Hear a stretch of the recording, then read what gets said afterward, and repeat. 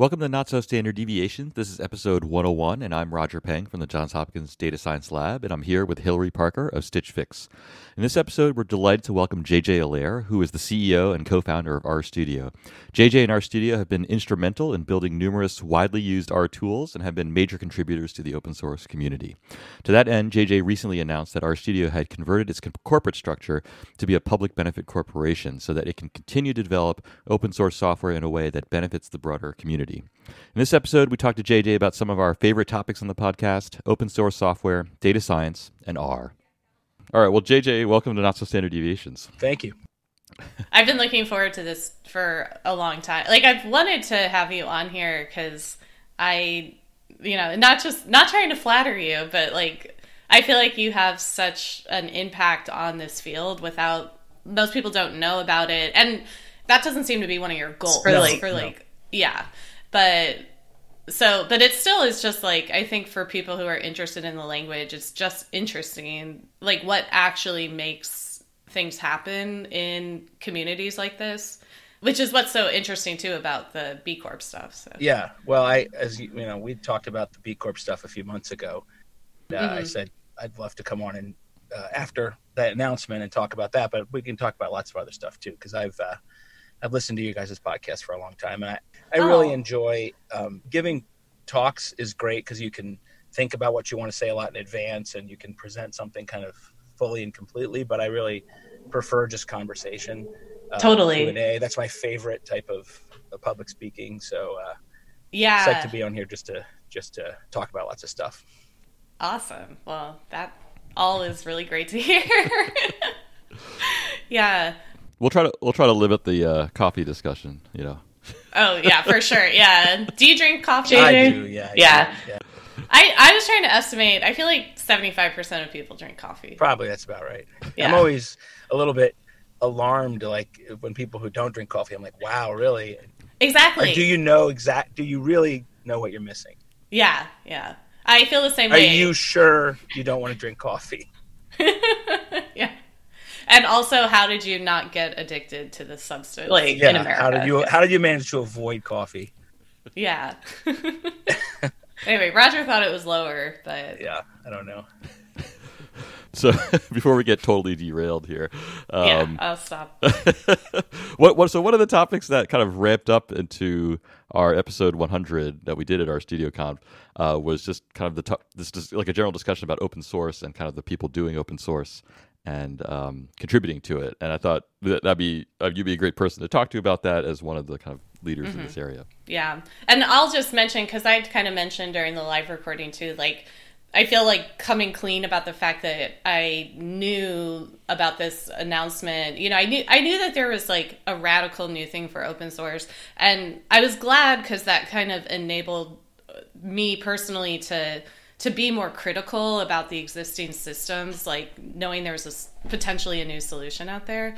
Because there's just like, I find in this community, there's such a lack of like acknowledgement of the challenges. Like it goes into this like idealistic speak that just, I hate. Because a lot of open source software has been produced.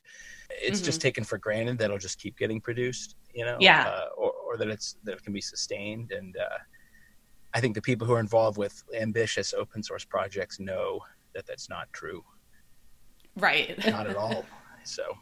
Well, exactly. I mean, yeah, they're like, it seems, you know, knowing open source developers, I think you can go into like a really dark place where it feels like pouring your life out to make this, and the interactions with the users can get so toxic where they're just like, oh, why doesn't this do that? Yeah.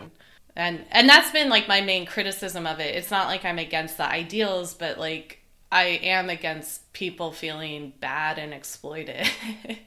You're worried about what's on the other end of the users who might not acknowledge what it takes or what it will take to keep software up. Exactly. Yeah. And like the fact that I hate participating in a system where there's like a critical reliance on someone who feels exploited. And I mean, that's basically every system when you look into it, but like this one at least is like visible to me. And like, so yeah, I mean, maybe we can, Roger and I were talking, I don't think you gave such an extensive talk about the history of B Corps. I feel like we could do a brief summary of like what a B Corp is, but want to be Yeah, able that's to fine. dig into. So I guess maybe so like yeah, maybe for people who didn't listen to your talk, like describe like this solution and how you came to it. Well, I would say it's more generally. So we did one thing that we announced at our studio conf a couple weeks ago is that our studio is now a benefit corporation, which is a different sort of different type of corporation that is able to take traditional corporations in the United States really legally have an obligation only to their shareholders. And when they make decisions, they need to have shareholders kind of as the first and only stakeholders that are considered. And the benefit corps essentially are a movement to have a much broader idea of who the stakeholders are and who should benefit from corporation. So it goes shareholders, but also employees, community, the environment, and then this idea of a public benefit that the company is creating. And that public benefit might be something to do with like the environment, or in our case, it's creating open source software for science. It's kind of a new type of company that has just is really only available to do in the last 10 years or so. So we're very excited to formally become a benefit corp. But as I was trying to outline in my talk, the idea behind the company in the first place was very much aligned with the notions that are kind of made formal in benefit corps. And this gets honestly back into this topic of sustaining open source software, because one of the things that we've all observed is that a lot of the software that science and data science has traditionally been done with is proprietary software. So some examples that I used in my talk, which we can all probably think of, is companies like Wolfram, who make Mathematica, SAS, MathWorks, who makes MATLAB. And, one of the reasons that these companies are proprietary is that there's a tremendous amount of engineering and design and thinking that has to be done to create these systems. And these companies were all started 30 and 40 years ago, and they needed to basically fund all of that work. And then conversely, though, especially those in the R community or even a lot of the most contemporary work in data science is actually done using open source software like R and Python and other languages. That's not proprietary. So those languages don't have sort of an economic engine behind them. They rely on either volunteers, which is where you get into this issue that you mentioned about people feeling really, really overwhelmed and put upon, or you get companies involved who might have some interest in the software. I guess one of the things that I really wanted people to understand is that it's much better for sort of obvious reasons for science if we are using open source software, but we have to tend to how does that software actually get funded? I guess what I was really mostly trying to do with the talk was to say that our studio has sort of created a model where we can create off open source software and we can still make sure it's funded. And the Benefit Corp really is just a way of formalizing that and making sure that we can serve our principal mission first, which is open source software. It still remains a challenge. It's a challenge for us. It's a challenge for the Python ecosystem to create the software that people need to do science well enough, fast enough, without the sort of funding mechanism that has traditionally come along with selling proprietary software. So one thing you've mentioned, a theme that comes out in your talks, is this idea of the democratization of the software, which is sort of interesting too, because I think again, I'm like a dabbler in this, or a dilettante in understanding it, but some of the early days of open source seemed also almost like worker rights of we should be able to change companies. And so I think this benefit, the nice thing is that they end up being kind of the same, right? Yeah. Definitely. Actually, I want to ask a little bit about the funding model. I think when I think about R itself and many other kind of scientific software projects, you could argue the funding for R came from kind of universities, right? All the initial developers were academics; they were working at universities, and I wonder if you think Is that like a sustainable model kind of going forward, or is that not really appropriate for this kind of software? Well, a lot of really great scientific software has been built just by people who are affiliated with universities. It's no doubt it can work. I think it's probably not enough. At some point, what happens in that model is that certain work gets done really, really well, and then certain other work doesn't get done at all. It's very lumpy in terms of because a lot of times the people in universities who are creating the software are sort of creating it not entirely for themselves, but kind of for themselves and their kind of local community of practitioners, local meaning like in their discipline or in their specialty, right, or on their campus. And they kind of solve the problems they need solved really well. But then when you look at sort of generally applying the tools, then there are a bunch of gaps occur. And then specifically when you look at like the software being adopted by larger organizations, that tends to not be the things required there. So I think it as like where ideas originate and where the core concepts are developed, I think it's good. But I think all the software needs to be elaborated on quite a bit, and I don't know if that can be done entirely from within universities. Well, actually, that leads me to one question, which is that, I feel like academic, like software that comes out of university is often designed with the idea in mind that the kind of developers and the users are the same people. And so if you think of the Venn diagram of like developers and users, I feel like as that intersection gets smaller, it seems like then it's no longer sustainable. Yeah, and as software kind of grows in adoption and influence, those Venn diagrams tend to intersect less.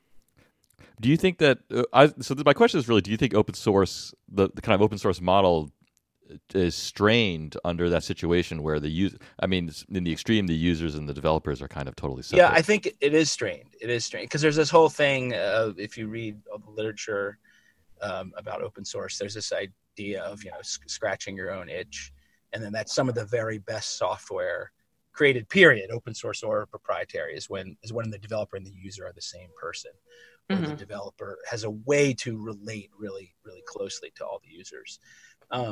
And so for any software, that becomes a challenge, because now you sort of need additional mechanisms to make sure that there's conversations are being had with all the right sorts of users, and all that input's coming back, and then all that input's being triaged against all the other things that people could be working on. So it starts to look more like traditional professional software development as those Venn diagrams intersect less. Right. Yeah, because like in traditional software development, even like product development, you have more formal mechanisms for getting user input, like user research. Yeah. It's a discipline, it's like, right. It's like developers don't always naturally just go out and try to hear and listen and incorporate all that user feedback. It sort of has to just be built into the process. Well, that's interesting too, because I feel like that's something that Hadley Wickham was just naturally good at without necessarily even being able to articulate it. Yeah, that's right. That's we really want that happy confluence of someone who understands the domain really well and understands the user really well and understands software design really well. That's what you're hoping for, is to find those folks. That's not super repeatable. You can't. Yeah. I found that would be a great solution if we just say only let those people design our software, but there's only so many of them. I will say this, that in terms of, if you look at our packages, that very much is the users and the developers are kind of the same. So that tends to work very, very well. Our packages tend to work pretty well. And it's also the fact that there's this, the long tail of approaches, methods, domains are actually not served very well by like one big centralized organization that says, oh, here's the methods, that you get to use. So I think in that case, like sort of development within academia and directly by practitioners, even without formal funding, that can work quite well and has worked quite well. Do you see some sort of like graduation process? Like, let's say, because one, it's a Poisson process where like every once in a while, one of these user developed packages gets popular and then it starts to need that support. And so how would you see that? Like, does our studio kind of consciously decide to like start to take in certain packages? I think it's more just by domain. So, we've had the what's in the tidyverse, like data manipulation and visualization and things. And now what's in tidy models. So like modeling and all the workflow and things around that. So it's been more like large horizontal domains that are of concern to a large percentage of our users. I think those are the sorts of packages we get involved with. It wouldn't be like, oh, we see this great, package, to do something to do with, time series data analysis. That's why I was just thinking of that, like the tidy quant, or like there's some, like really good R packages for pretty domains. We're less likely. I mean, time series starts to get into like lots of different people are doing time series, so maybe that's not the most terrific example, but it's kind of an in between example, right? Because it is pretty specialized. So we've tended to just work on things that are like, likely to be useful for like, I'll just 70% or 80% of our users, something like that. And then do you strategically hire? Because like I feel like you kind of see this from the outside where it's like, oh, they hired Max Kuhn, and I'm like, yay, like this is like the tidy models guy. And so and I was excited, and it just seemed organic, where at that point I felt like I understood what our studio was trying to do, and I think it was really important to have the formalization of that so that for people who are less trusting than me, I guess. But like, how do you decide, like, who's in the room to decide, like, okay, we want to go after, like, let's think about hiring Max Kuhn? It's, I think that there's a few of us that talk about that sort of thing. And it's more like, boy, do we think it's important that we provide a way of doing modeling that's consistent with like tidyverse principles, or that's one way of thinking of it. Another way would be like, is having great modeling interfaces going to be really important to the future of R? It's just kind of competitiveness and effectiveness and learnability and all those things. And if the answer is yes, it's really important for R, and that's the sort of thing that we would consider hiring someone to work on. It's definitely, I'll say this, in that case, it's driven first off of the categorically, we think we should do something with modeling first. And then we say, well, then, okay, who's out there that might be interested in working on this? I wanted to ask about this 70% number, because now that you said it, it's going to be hard coded into your corporate charter. But this idea of try to do something that would kind of be useful to some large percentage of the user base. Do you think? I just feel like as I've been using R, the composition of the community has grows more heterogeneous. And do you think that's something that will become? Do you foresee a time where that would be really hard to do? Yeah, that's fair. Yeah, because there are people who use R that don't do modeling at all, or who do principally data visualization, or who. So yeah, that is hard. But I guess as the absolute size of the community grows, you'll still be serving. There'll still be a lot of people out there, even if it's not like a high proportion. Yeah. It's mostly about like impact and also just about making sure that R is like the best place to do data analysis. And so, what are the pieces that need to be in place? Well, my question was going to be kind of similar, where like what you're talking about, it's like suggesting that you do have a goal of like expanding the number of people using R. Yeah. And so where's that coming from? Like, I think you touched on it a little, but I'm interested because, not everyone approaches software that way. Yeah. Well, it's because I believe in this idea of, there's a couple ideas I think that come together with R. One is I believe in, I really believe in domain-specific languages and languages that are where the way you express yourself in the language is very closely related to the way that you think. Yes. And I think R is very, very good at that.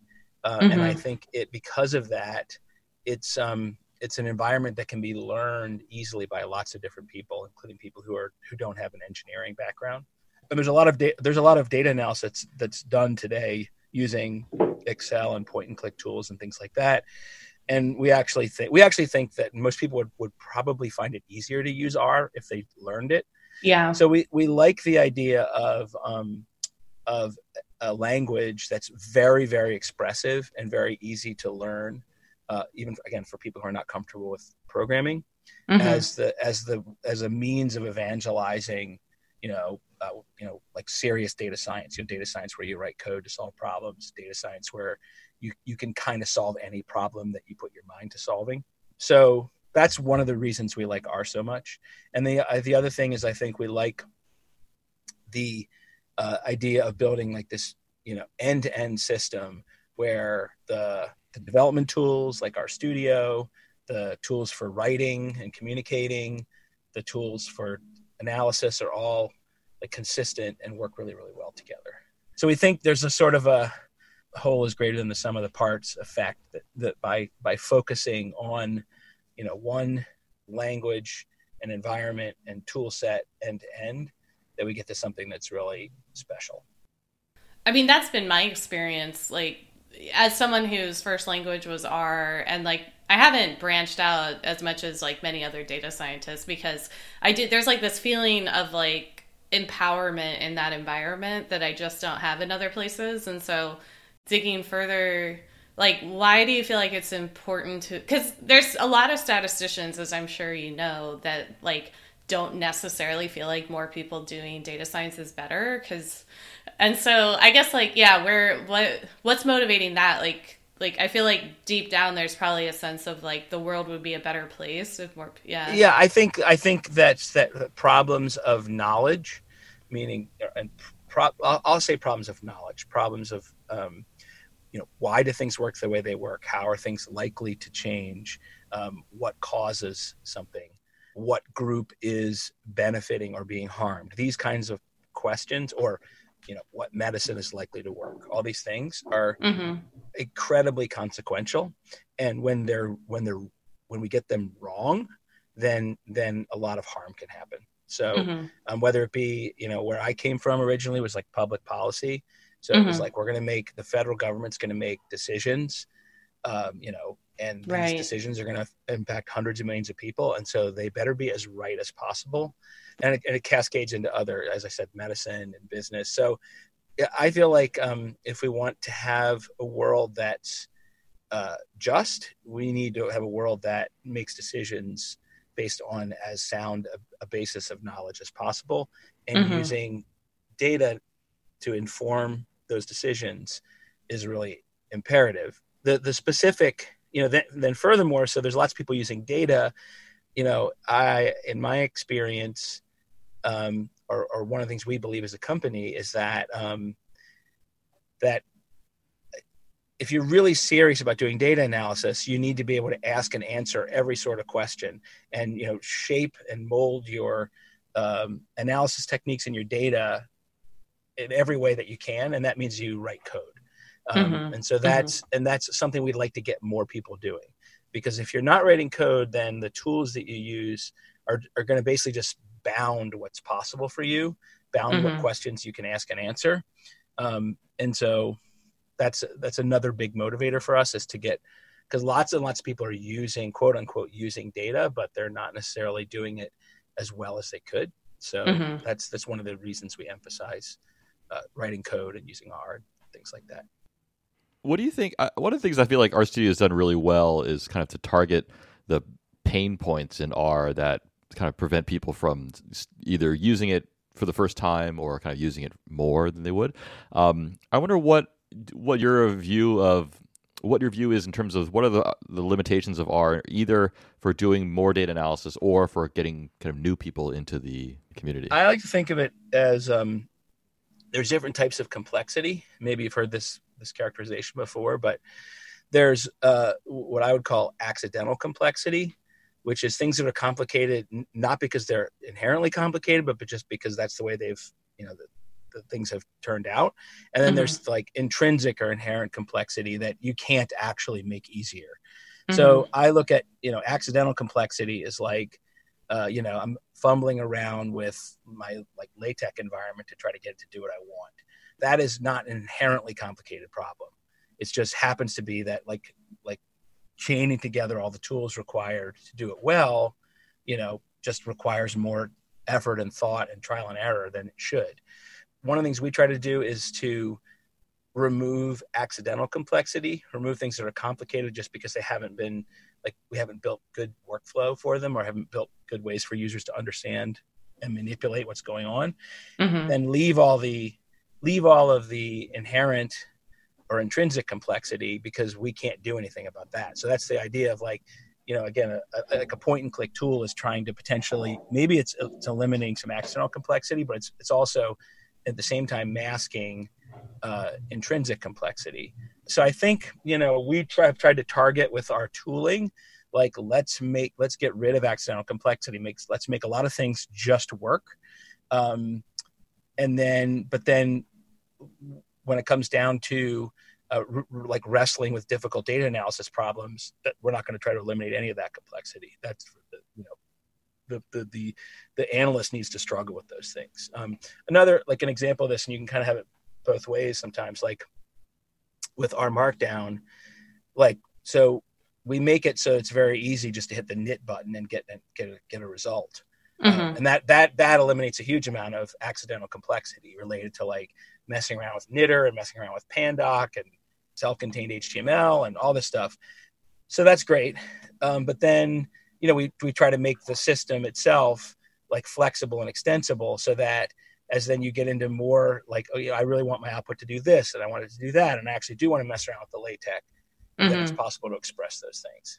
I think it's really important to give people like good, solid handlebars that they can grab at first that again, don't obscure complexity that they need to be ultimately grappling with, and then let them over time, find all the smaller knobs and dials required to get exactly what they want. I love that framing, and I think you could boil down most of people's like griping about different packages to that, where it's like different fields have different lines of where that should be. Like we talk, Roger, you mention all the time, it's like matrix algebra is the big example where it's like, yeah, there are differences in the approaches that the software makes, but most of the users just don't, like, there's been a decision at some point that like, just don't care about that. Like, we'll take care of it. But I mean, thinking it through, I feel like what you're saying is that you want the intentional complexity or intrinsic complexity to be like anything that would ultimately affect the conclusion you make. Roger, I'm giving space for you to chime in. I barely, I didn't even recognize it. It was so unfamiliar. No.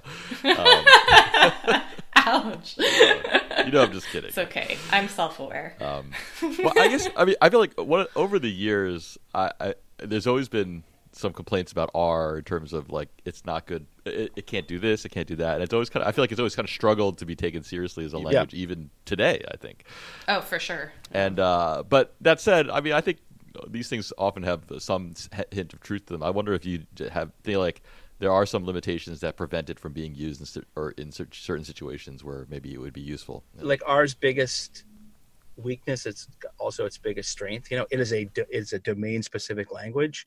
A lot of the decisions like underline the design of the language and the data types, and all spring from that. Hey, we want to make this interactive data analysis language, and so that specifically, some of the decisions made, I think that are all very, very good decisions. Like, everything's a vector, and non-standard evaluation, and language features that are geared toward like the REPL, side effects and things. Like those are all great things. But then when someone who comes from a more conventional programming background looks at them, they're like, what is this? I don't understand this. I can't get my head around this. So that's difficult because, and it also, it does limit to some degree. I think people have gone a long way with R in terms of what you can do programming wise. But, there are certain tasks that like it is harder to do with R, that when you get into more like general purpose when you're basically looking, you're just doing general purpose software engineering. I just need to create bespoke, algorithms to do different things. It can get more awkward. I actually think if you learn how to use R and you learn functional programming, I think almost nothing is awkward. But that's also asking a lot of people too. I think on balance, I think the decisions the core decisions made in the language have really benefited it, but it does make it so it lacks sort of approachability for people with a more traditional background.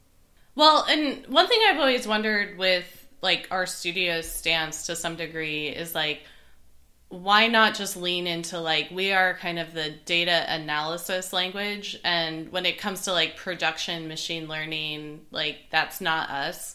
And it seems like I'm curious about your point of view there. Well, I think we have done quite a bit of that. I mean, I think that there is a desire, people who already use R and are excited about using R and kind of want to apply it to all the things they do related to data would like to see it work for production machine learning. Yeah.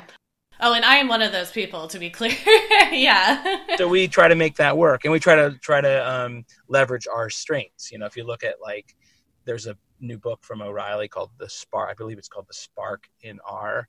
It's about using Spark with Sparkly R, and it's awesome how expressive it is and how easy it is to do things. So I think in a lot of cases there's people who want, again, they want to continue using R. Now they need to, 20% of their job or 50% or 100% of their job is doing production machine learning, and they still want to keep using R. We want to support those people, and we don't want people to think, oh, R can't do that. We basically want to say, actually, you may or may not do this in your job, but if you want to do it, R can do it very well. That said, I do think that our strength is more exploratory data analysis, interactive data analysis, trying to find insights, trying to visualize data, trying to model things in a whole bunch of different ways and see what's going on. Probably spend most of our time on that axis, but I see. Yeah. I mean, I think I'm totally with you, and especially because I have kind of like an unusual data science job where first of all, I work with like much smaller data set, like it's very much not big data, and then like I usually develop things in R because I have like this high fluency, and then I need to quote unquote productionize it, but it might be like ETL or not like, and so but the biggest limitation to doing that is that once you get into like shared code bases, like if most of the people on my team are more dealing with quote unquote big data problems, they're not going to be people who their first language was R, et cetera. And so I mean, we definitely have like the two ways I think that we've approached that is, one is where the artifacts of your work in R can be deployed using some production system. So like the Spark's a great example where you can basically create an ML pipeline, and then it serializes it, and you can just deploy it in like a Scala server, or TensorFlow where you create a model and then it serializes it to the binary format of TensorFlow, and then you can deploy it wherever. Right. So that's one is deployment, where the deployment artifacts created are basically language independent. And that's kind of how that's actually how some of the, like even H2O works that way, like you finish working and then it'll like spit out a .java file. TensorFlow, it'll create this binary thing, or Spark, it'll, so interesting. A lot of systems work that way to start with. So the deployment artifact is not language bound. And then the other thing that we've done is to try to invest in language interoperability. So it's like, well, hey, all of our ETL scripts are written in Python. And so we say, well, that's great. We'll just call the ETL scripts from R because we can use Reticulate for that. So we've tried to make it so it's quite pleasant for R to coexist with these, production systems or within a group that has a lot of Python code as well. Yeah. I mean, I know I've told you this like a million times, but Reticulate was such a game changer for me in being exactly in that situation where it's, like it's because so many of these companies have these like internal Python packages where you just have to use it. And like, it's been huge. And also like helps me learn Python. Like Yeah, because all of a sudden I'm like learning about Yeah, Python. you're reading the like, docs from a Python library saying, "Oh, how does this work?" Exactly. Yeah. Not to change the topic too drastically, but can we do a little sidebar on non-standard evaluation? Well, okay. So just to set this up a little bit, I feel like just to do a naive dichotomization, there's kind of like interactive languages and kind of quote unquote real programming languages, I just, I feel like the non-standard, like, so I learned R many years ago, and it was kind of like the real programming language style, and I think, but I also, I was familiar with some these other packages like that are more interactive, and I wonder, it seems like RStudio has kind of embraced the non-standard evaluation approach and to make it feel more like interactive and more easy to use, kind of typing at the command line, so to speak. Whereas when you introduce R as like a programming language, that kind of puts this very high bar right at the beginning in terms of how do you analyze data? Yeah, but then I wonder I think that my sense is that maybe the kind of ramp up of difficulty is delayed, but it's not like it doesn't exist. It's still there. Yeah. You're saying it's still there. Yeah, I wonder. I know. I can't remember. Maybe it was Hadley talked about the kind of the thinking you talked about at the conference in terms of your thinking in terms of non-standard evaluation and kind of tidy eval and stuff like that. But or at least meaning programming in this paradigm. But I wonder if that. I mean, does it make sense to kind of delay the kind of programming hurdle till later, or is it possible to eliminate it, or what? I guess I think delaying it is good because I think people need to feel successful quickly to sustain motivation. Yeah. Like I know in Hadley's course at Rice, like the first day they're doing plotting. They're creating plots the first day of the first course. Yeah. Because then at the end of it, they walk out and say, "Wow, I did something really cool that I didn't expect I could do." And then of course a whole bunch has to get unrolled, right? It's like, well, I was calling geom, plus whatever. I didn't exactly know what that meant. I could kind of tell that when I changed the scale and something happened. But at least I've got this tactile, like I can make the computer do things that I want, that I care about. Mm-hmm. And then you can go back and say, well, now I need to learn a little more about how things work if I want to go to the next level. I think that's generally helpful. I don't know how many people would be motivated to continue learning if you had to say, like, no, we're going to spend 3 weeks of laying groundwork before you can do any real work. Well, Roger, I feel like you can chime in.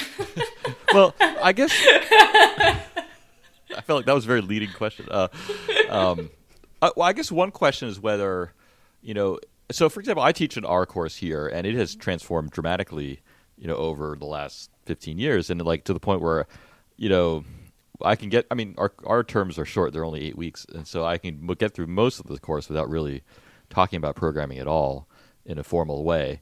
But I think one of the things that I feel like I've run up against is that when I teach kind of the tidyverse tools and the use and people kind of get familiar with the non-standard evaluation, and then when I try to go into the programming, it seems like a lot of the stuff that we've learned up to this point doesn't just translate over, I guess. I think I've heard that from other people. There's like a parallel. There's a parallel universe where you have to now change the way you're reasoning about the code. That creates a hurdle. I wonder if this is an inherent issue with all programming languages. When if you want, like, maybe you just can't have the interactive and the kind of programming at the same time. And it may be. I mean, if you think about what R again is, what it's really, really good at. It's really good at that interactive data exploration. That's what it's distinguished at, Mm-hmm. And in a way, I think that we don't. There are ways to use it as a conventional programming language and solve the same sorts of problems you use conventional programming languages to solve. And the fact that may be a little bit harder to access if you've come from just this sort of interactive, not programming-ish style, I think maybe is okay. The question is, what is the evolution of an R user? Do they, I think you're hinting at this before, like if it's just inevitable that they're going to need to be programming, like, more conventional programming, then maybe it's like you're just saying, it's just deferring the pain. I don't know. I'm not sure. I feel like as the size of the community grows, a smaller percentage of people, it's I think it's not inevitable for everyone, right? And I think as the size of the community grows, the percentage of people for which it is inevitable, it goes down. It goes down, yeah. Percentage or absolute value? Do you mean like the percentage? Yeah, I think that. Well, so I think like in my conversations with Gabe Becker, who's kind of like pretty active with R-Core. He's not on R-Core yet. I'm not sure, but he he works a lot with like the core language, and I think his concern, which I'm sure you've heard from him directly or on this podcast or whatever, is that by delaying it, there's the less absolute number, and so the number of people who can like work on our core in the future is diminished, and like it kind of is like cannibalizing that community. That plenty of people, it goes back to motivation, So the motivation comes from the fact that I've had, or my friends, colleagues, discipline has had a lot of success with R, and I want to now do things to make it better, and I want to become more of a tool builder, or I want to become someone who's creating enabling code for other people, writing packages. I feel like motivation for that probably transcends any practical difficulties to me.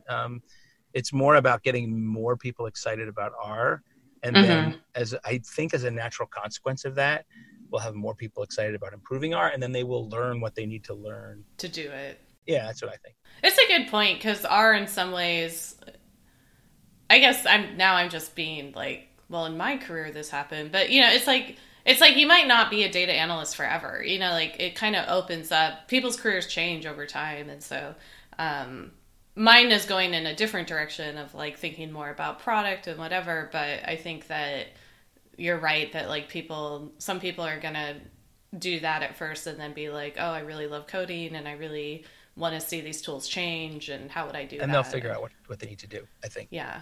I have also a totally different topic. Roger, are you cool with that? I'm ready. Okay. Well, and this is something that I think one of the user questions, or the questions after your keynote was about this, but essentially like, so I don't know, like I've told you, again, I'm not just trying to flatter you, but I've told you a million, like I really respect, you have such like a compass, like you have this view of how you want the world to be, and you've done substantial work to make that happen. But like, obviously not everyone's like that. And these tools can be used for evil, et cetera, et cetera. And I know at the conference you said like, well, we don't want to be in the business of saying what's like good versus evil. But I also feel like you're someone who does want like people to be good. And you're also a policy person, so you understand that like policy helps with that. Yeah. So I wanted you to expand on that. Yes. I mean, I have normative ideas about like what sorts of uses of data analysis are beneficial, socially beneficial, or even moral, and what's immoral or not beneficial. But I think that the problem of the tool maker legislating, what's good and bad is, or what uses of their tool are permitted or not, is really brutal. There's just a practical problem of like, how would I actually break down for every person who downloads RStudio IDE, what they're doing? Is it net beneficial? Is it moral? Is it immoral? Like what lines can I draw? Yeah. Right. And so that's like really, just there's a practical problem of how would those lines be drawn.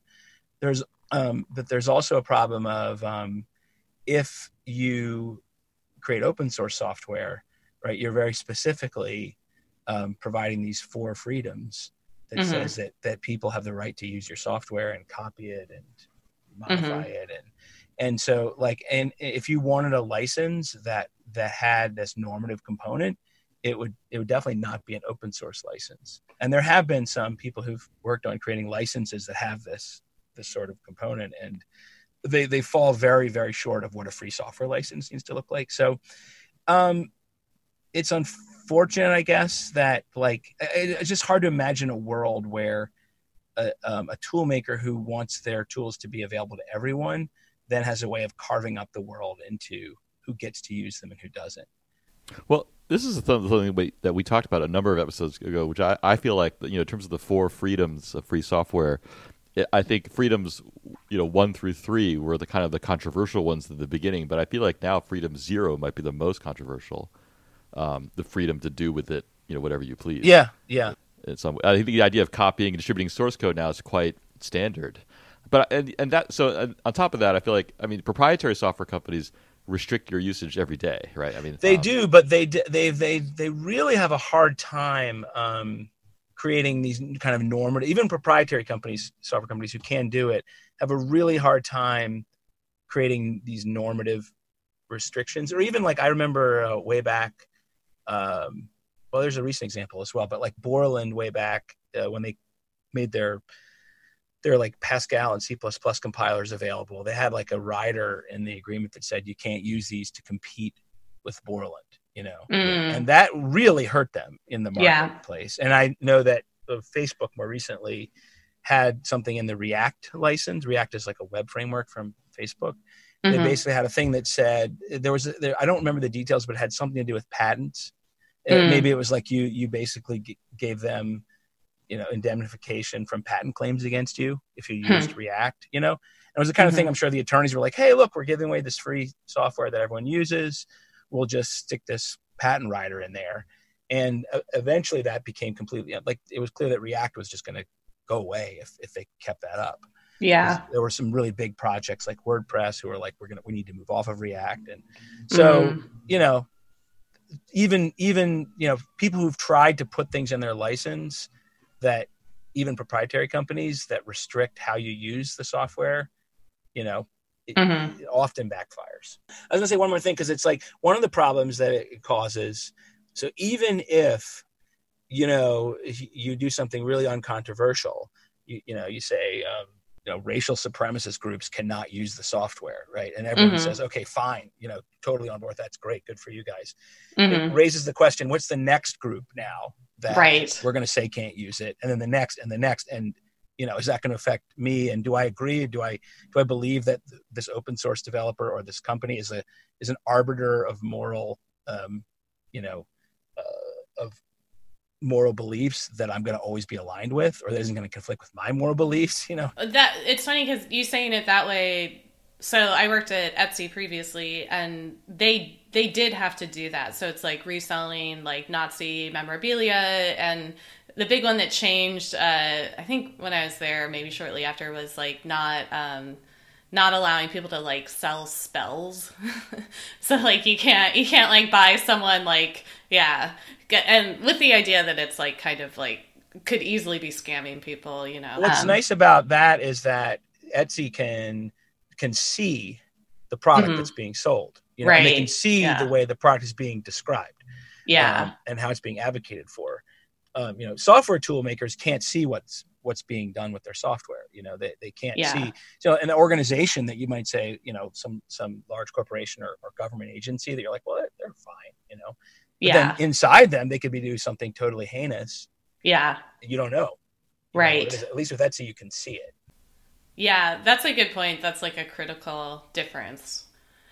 Have you ever had someone describe the work they do and like with R, and you get kind of like a gut punch of like, oh. I think if I have,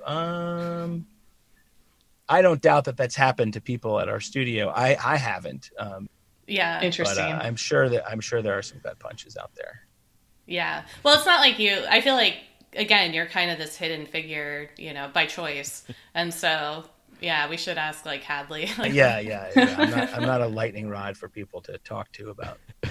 Right. Sometimes I get that feeling though when I talk to people about their use of statistics, but we won't go there. Well, I kind of want to go there with like like the big one is kind of like gambling stuff, right? Like it's like the first example. Well, I don't know if it's the first, but it's like kind of like a tech addictive substance, And so, and it's like can ruin lives, whatever. And then you have data scientists working on that, and it's like, and then really, if you think about it, like almost everything's gambling, like clothing is like, it can be an addiction, whatever. So it's, Anyway, but I'm really partial to the idea of like some sort of Hippocratic oath type thing for data scientists. But yeah, like enforcing it's hard. Yeah. Yeah. Anyway, Roger, what were you gonna say? No, I'm mindful of the time. I was wondering if you're okay. Mm-hmm. It's 1:30 right now, but because there is one more topic I wanted to get into, which is open source business models, and just kind of general thoughts on kind of what you think the state of the kind of the business is. And I think there have been a number of stories recently in terms of open source businesses struggling because their technology gets co-opted by larger companies and things like that. And kind of what do you think about all that? Yeah, that's very, very interesting. So I think traditionally there have been 2 or 3 models that people have used for open source software. One model, which was used very successfully by Linux, which was or Red Hat in specific, which is to say we create open source software and then we charge people for basically support, which has to do with both patching and maintaining the software, but then also literally providing support when things go wrong or whatever, sort of almost insurance against the software not working correctly or not, basically not working correctly. And that worked well specifically for Linux because it's for some significant number of people, they're running Linux in what would be called like a mission critical environment. Like if the servers running Linux failed, then the business would just start hemorrhaging. The organization, if it's like a military application, their military systems might fail. If it's in a business, we'll start hemorrhaging revenue, or customers are going to start having an atrocious experience. So people are willing to pay for that kind of insurance to make sure it works. That has not been really proven repeatable outside of that example of Linux. Another approach that people have used is dual licensing, where they, like MySQL is probably the best example of this, where they said we have a GPL license, but then if you want to use our software in an environment where the GPL doesn't work for you, in MySQL's case, that was like an embedded database, then you can pay us for a commercial license. And then another approach has been to sell proprietary software that is sort of a complement to the open source software. So if you're a heavy user of the open source software, you might then want to buy some proprietary software that makes it work better in like a large scale environment. And then finally, there's been this idea of creating like hosted versions of open source software. So a great example of that is like WordPress. WordPress is completely open source. You can download you can download it and run it on any server. It's run by lots of different hosts, but the parent company Automatic has a service called WordPress.com. Well, they'll run WordPress for you, and that's kind of one of their main ways that they make money. So I think what's happened more recently is that a lot of the discussion here recently is that that model of first of all, let me address the Linux model. I think doesn't really work well outside of mission critical software. The dual license model has become less and less effective as more and more people have gotten comfortable with open source software and as licenses have gotten more liberal. So, Apache licensed or BSD licensed software doesn't require a dual license generally to use it for anything, including commercial purposes. The idea of hosting your software has really come under attack because what's happened is that there are big cloud providers who already have relationships with customers and already sell a bunch of value-added software stack, and they just take that open source software and put it on top of their stack and then sell it, and that precludes the vendor who originated the open source software from having a similar business. So that's a challenge, and that's one that's gotten a lot of attention recently. So we have adopted that third approach of building some proprietary software that's useful for certain classes of customer, typically like larger organizations. And then we also have the idea of doing some online services that are more, like we have like Shiny apps for like easily publishing a Shiny application for people who wouldn't want or be able to like stand up their own Linux server. And then we have some education related things, our Studio Cloud, which isn't really released yet, but it's used a lot in education. So yeah, that's what we've been doing. But I do think it's very difficult. And I think even in our case, there are other people who compete with our our proprietary products, who also include our open source products. So it is very difficult competitively for companies that are trying to build a business around open source software to sustain the development of the software. So I didn't hear like the dramatic solution there. I know that like made me scared. You ended with it's just really hard. It's hard. Yeah. Yeah. Well, I live this every day. It's just thinking about how are we going to make sure we survive and thrive. And I think for us, it's basically keeping the software that we do sell like really, really good. Way better than anything else available. That's kind of the only way for us.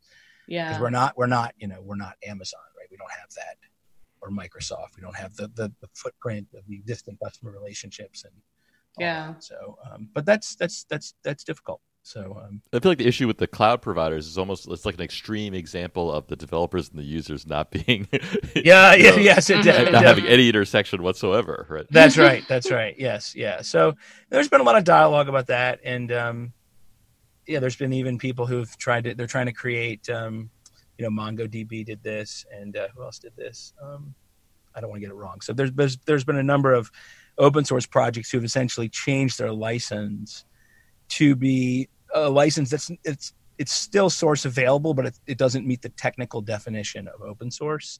Mm-hmm. So, for example, I believe the new Mongo license. I don't know if it covers the core Mongo software, but I know it covers some of the important things for like enterprise adoption. They basically they take the AGPL, the standard AGPL, which is the same license we use, and they like add a clause that's I'm paraphrasing, but like if you're a cloud provider, you can't use this, basically something. Not literally that, but a way to prevent that from happening.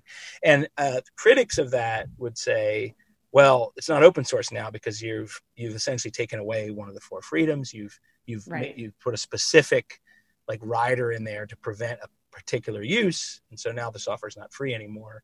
And the other people say, well, if software licenses don't evolve in this way, then there'll be no economic basis for open source software to be developed outside of giant companies.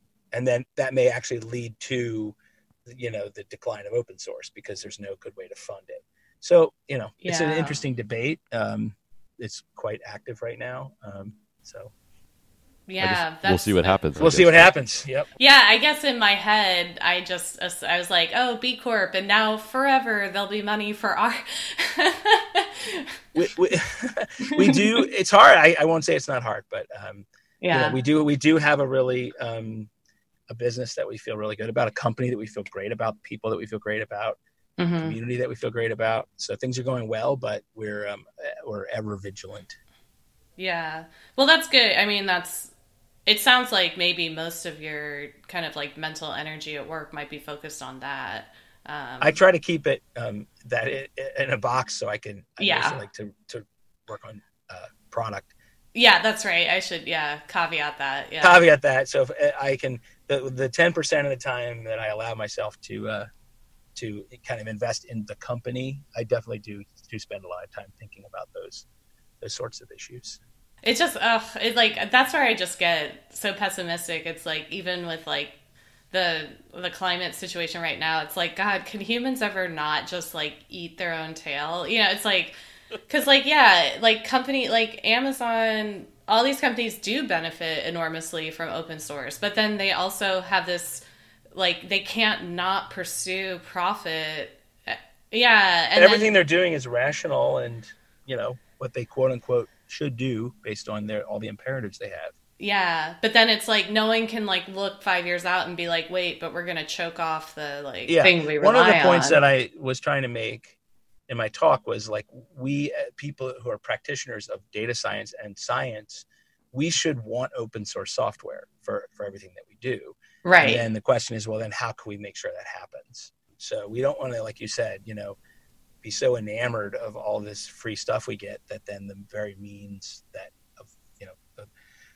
means of its production and creation get undermined. Yeah, like now there's kind of this like good feeling. It's like, oh yeah, like encourage Stitch Fix to, buy our studio licenses, and like everyone can kind of feel good because it's like we're also helping, we're helping this benefit, but that again, like in the cruel reality. Yeah, that will only go so far. I don't exactly. I don't imagine that that's going to be what carries the day. I imagine that what carries the day is like people say, "Wow, we want to buy that because it looks like it's going to be great for us." Exactly. That's what it has to be, really. I like that. Just realistic. Like, yep. Yeah. All right. Any final thoughts, Hillary? JJ, I'll let you go first. Oh no, well, I was saying I really, really enjoy talking with you guys. Like I said, this is how I like to. If I do things that are public speaking or this is the best for me. So yeah, I mean, I was just gonna say that like anytime you want to come on, like this has been awesome. So I'll definitely come on again. Yeah, and I feel like I'm like yay JJ, but like I just so respect. Like I want to like say this publicly that I just feel like you're such a model of like you like do what you want. Like you have this like moral compass, and you've taken a path that. Many people in your position, like you had a very successful company in the 90s, early 2000s. And it's like, you just like are doing what you want. And I think that's like, you're doing like IC work, individual contributor work. And so I just think that's I'm lucky. So. There's a lot of reasons that I'm lucky to have had that chance. So, yeah, of course. But again, not everyone would do that, so I just think it's cool. All right. Well, it's here's to, 20 more years of yay. of all of us doing the work that we want to do. So. Exactly. Yeah. And we'll book you for the next 100 episodes. So, okay. Yeah. you're scheduled. Yeah. Well, thank you. Thanks so much, JJ. Yeah. Super fun. Yeah. See you guys. All right. Bye.